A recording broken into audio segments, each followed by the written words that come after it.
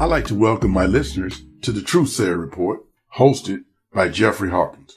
The global mission of the podcast, the Truthsayer Report, is to explore and examine historical events and how they shape current events and, most importantly, our lives.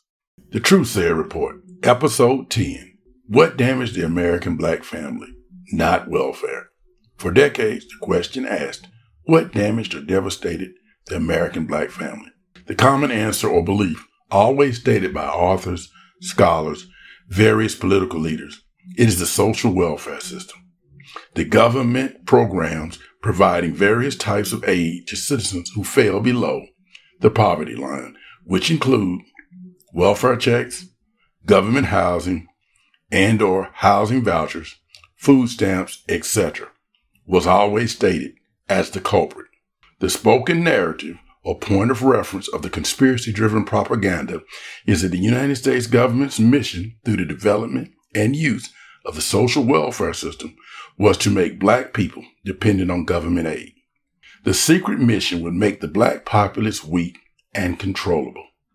The system of basic guaranteed financial and living subsidies would drive the black man from their family and leave black women and children exposed to the indoctrination of government dependency. Moreover, the state would keep the black populace in check because black women would be too weak to manage and lead their families. This is the message of social and economic pundits, television and radio talking heads, along with politicians at all levels of government, have spewed for over the last 55 years. Sadly, the majority of the American population have accepted this message as truth. Washington, as well as Hollywood, knows how to tell a great story. You need a hero, but you also need a villain. American history dictated that the black population was the American villain, which explains why the story was so easy to tell. We move to the economic realities of the 1960s. Unfortunately, there were millions, moreover, accurately, tens of millions of American citizens living below the poverty line. The suffering was nationwide and not represented by any one category or race, but universal poverty. The citizens were lobbying the elected officials for help. The Appalachian region, aka Coal Country, was known as a bastion of the mountain poor who suffered from abject poverty. The South, the rural South, was known as the poorest region in the country.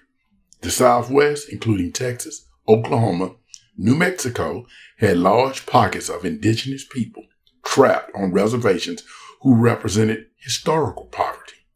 Of course, the plight of the black citizens who were victims of systematic, institutionalized economic, civil, and social segregation and Jim Crow were represented by 35% living at or below the poverty line. Throughout the nation, some of its citizens were battling hunger, starvation, malnutrition, substandard housing, limited access to clean water, poor education, and job training opportunities. Again, many of the nation's mayors, governors, nationally elected representatives were clamoring the president for help. Dr. King, the leader of the civil rights movement, also sought to counsel with President Lyndon B. Johnson. In the mid-1960s, he embarked on a new initiative, the Poor People's Campaign. He outlined his desire for a new social welfare program in the spirit of President Roosevelt's New Deal.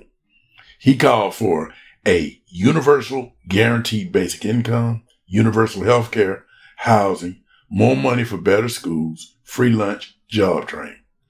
The president was receptive, and in 1964, President Johnson pushes forth federal legislation that created the social welfare system with the slogan, "The War on Poverty." The social welfare system, aka the Great Society, as we know today, was born.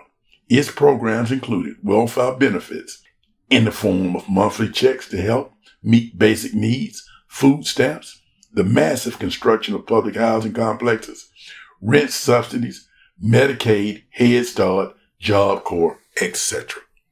During the first 5 years, The social welfare system was successful in meeting the purposes of its missions.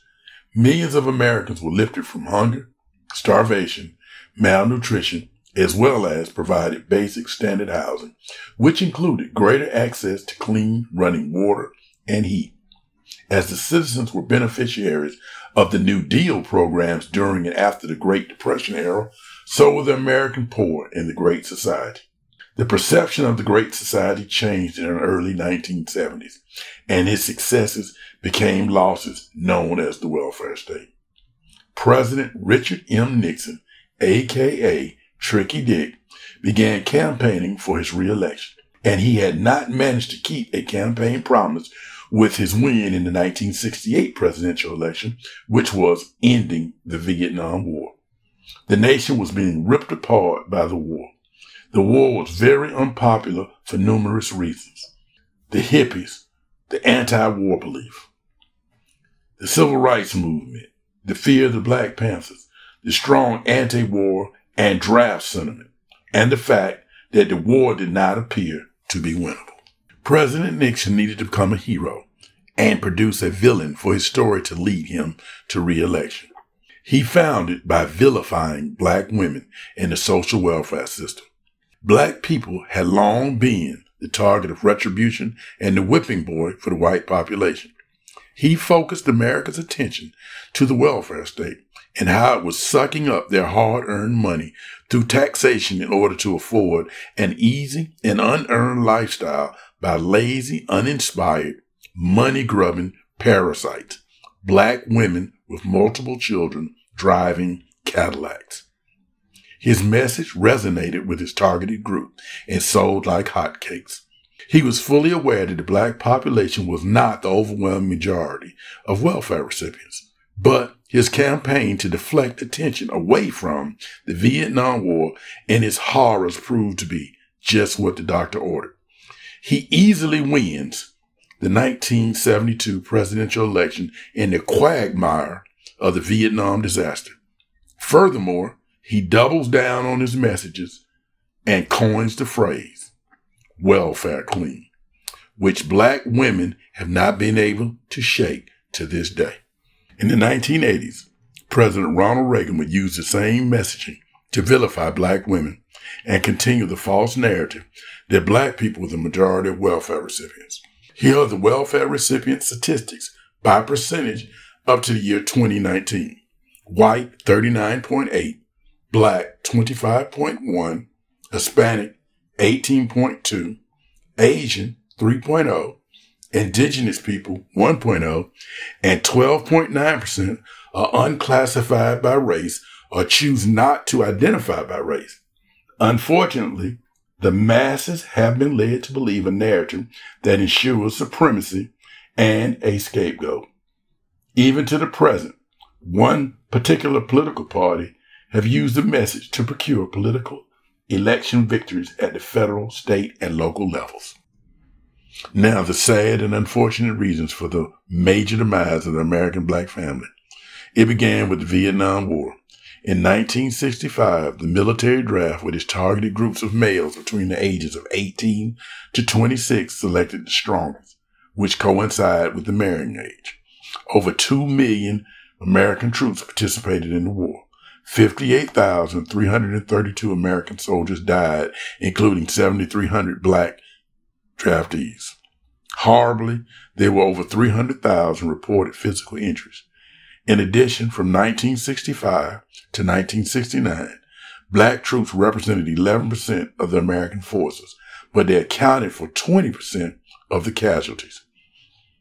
More importantly, post-traumatic stress disorder, PTSD, had not been identified and or diagnosed, which later would be recognized as the leading cause for former combat personnel's inability to reacclimate and function in society. Its psychological damage would be the underlying reason for the massive number of military suicides. It was discovered by numerous media and news organizations that the American government engaged in congressionally banned and illegal military actions in Cambodia and Laos. Their means to fund these efforts were to flood the nation with heroin, particularly aimed at the inner city poor. Heroin's effects devastated American big cities. The nation's highest crime levels in its history were from 1968 to 1978. The decade of the 70s was known as the heroin years. Black communities were especially hard hit with mass addiction, crime, and incarceration. The Vietnam War and heroin eliminated tens of thousands of black males as prospects for marriage and family. Also in the 1970s, the women's rights movement went into full force as women fought for their rightful place as full and equal citizens. Their victories and acceptance in the nation's ever-evolving psyche led to greater access to skilled labor jobs once reserved for males, as well as higher education, professional occupations, management, and business ownership. With the evolution of women's ascent into their personal and professional development, these efforts allowed women to make greater choices. Sometimes those choices were non-acceptance of less productive males. We move to the 1980s when a new movie plays, but with the same plot. The American government rehashes an old scheme. In Central America, the communist-backed Sandinistas are at war with the American-sympathized Contras. Again, Congress has banned any military funding for the Contras. Secretly, the American government's agenda was to import cocaine and flood the country with even worse devastation than its predecessor, heroin. The next generation of black males were addicted, crime-ravaged, and incarcerated. However, this time incarceration meant profit with the proliferation with for-profit prisons as an improvement on the 1970s mantra, the war on drugs.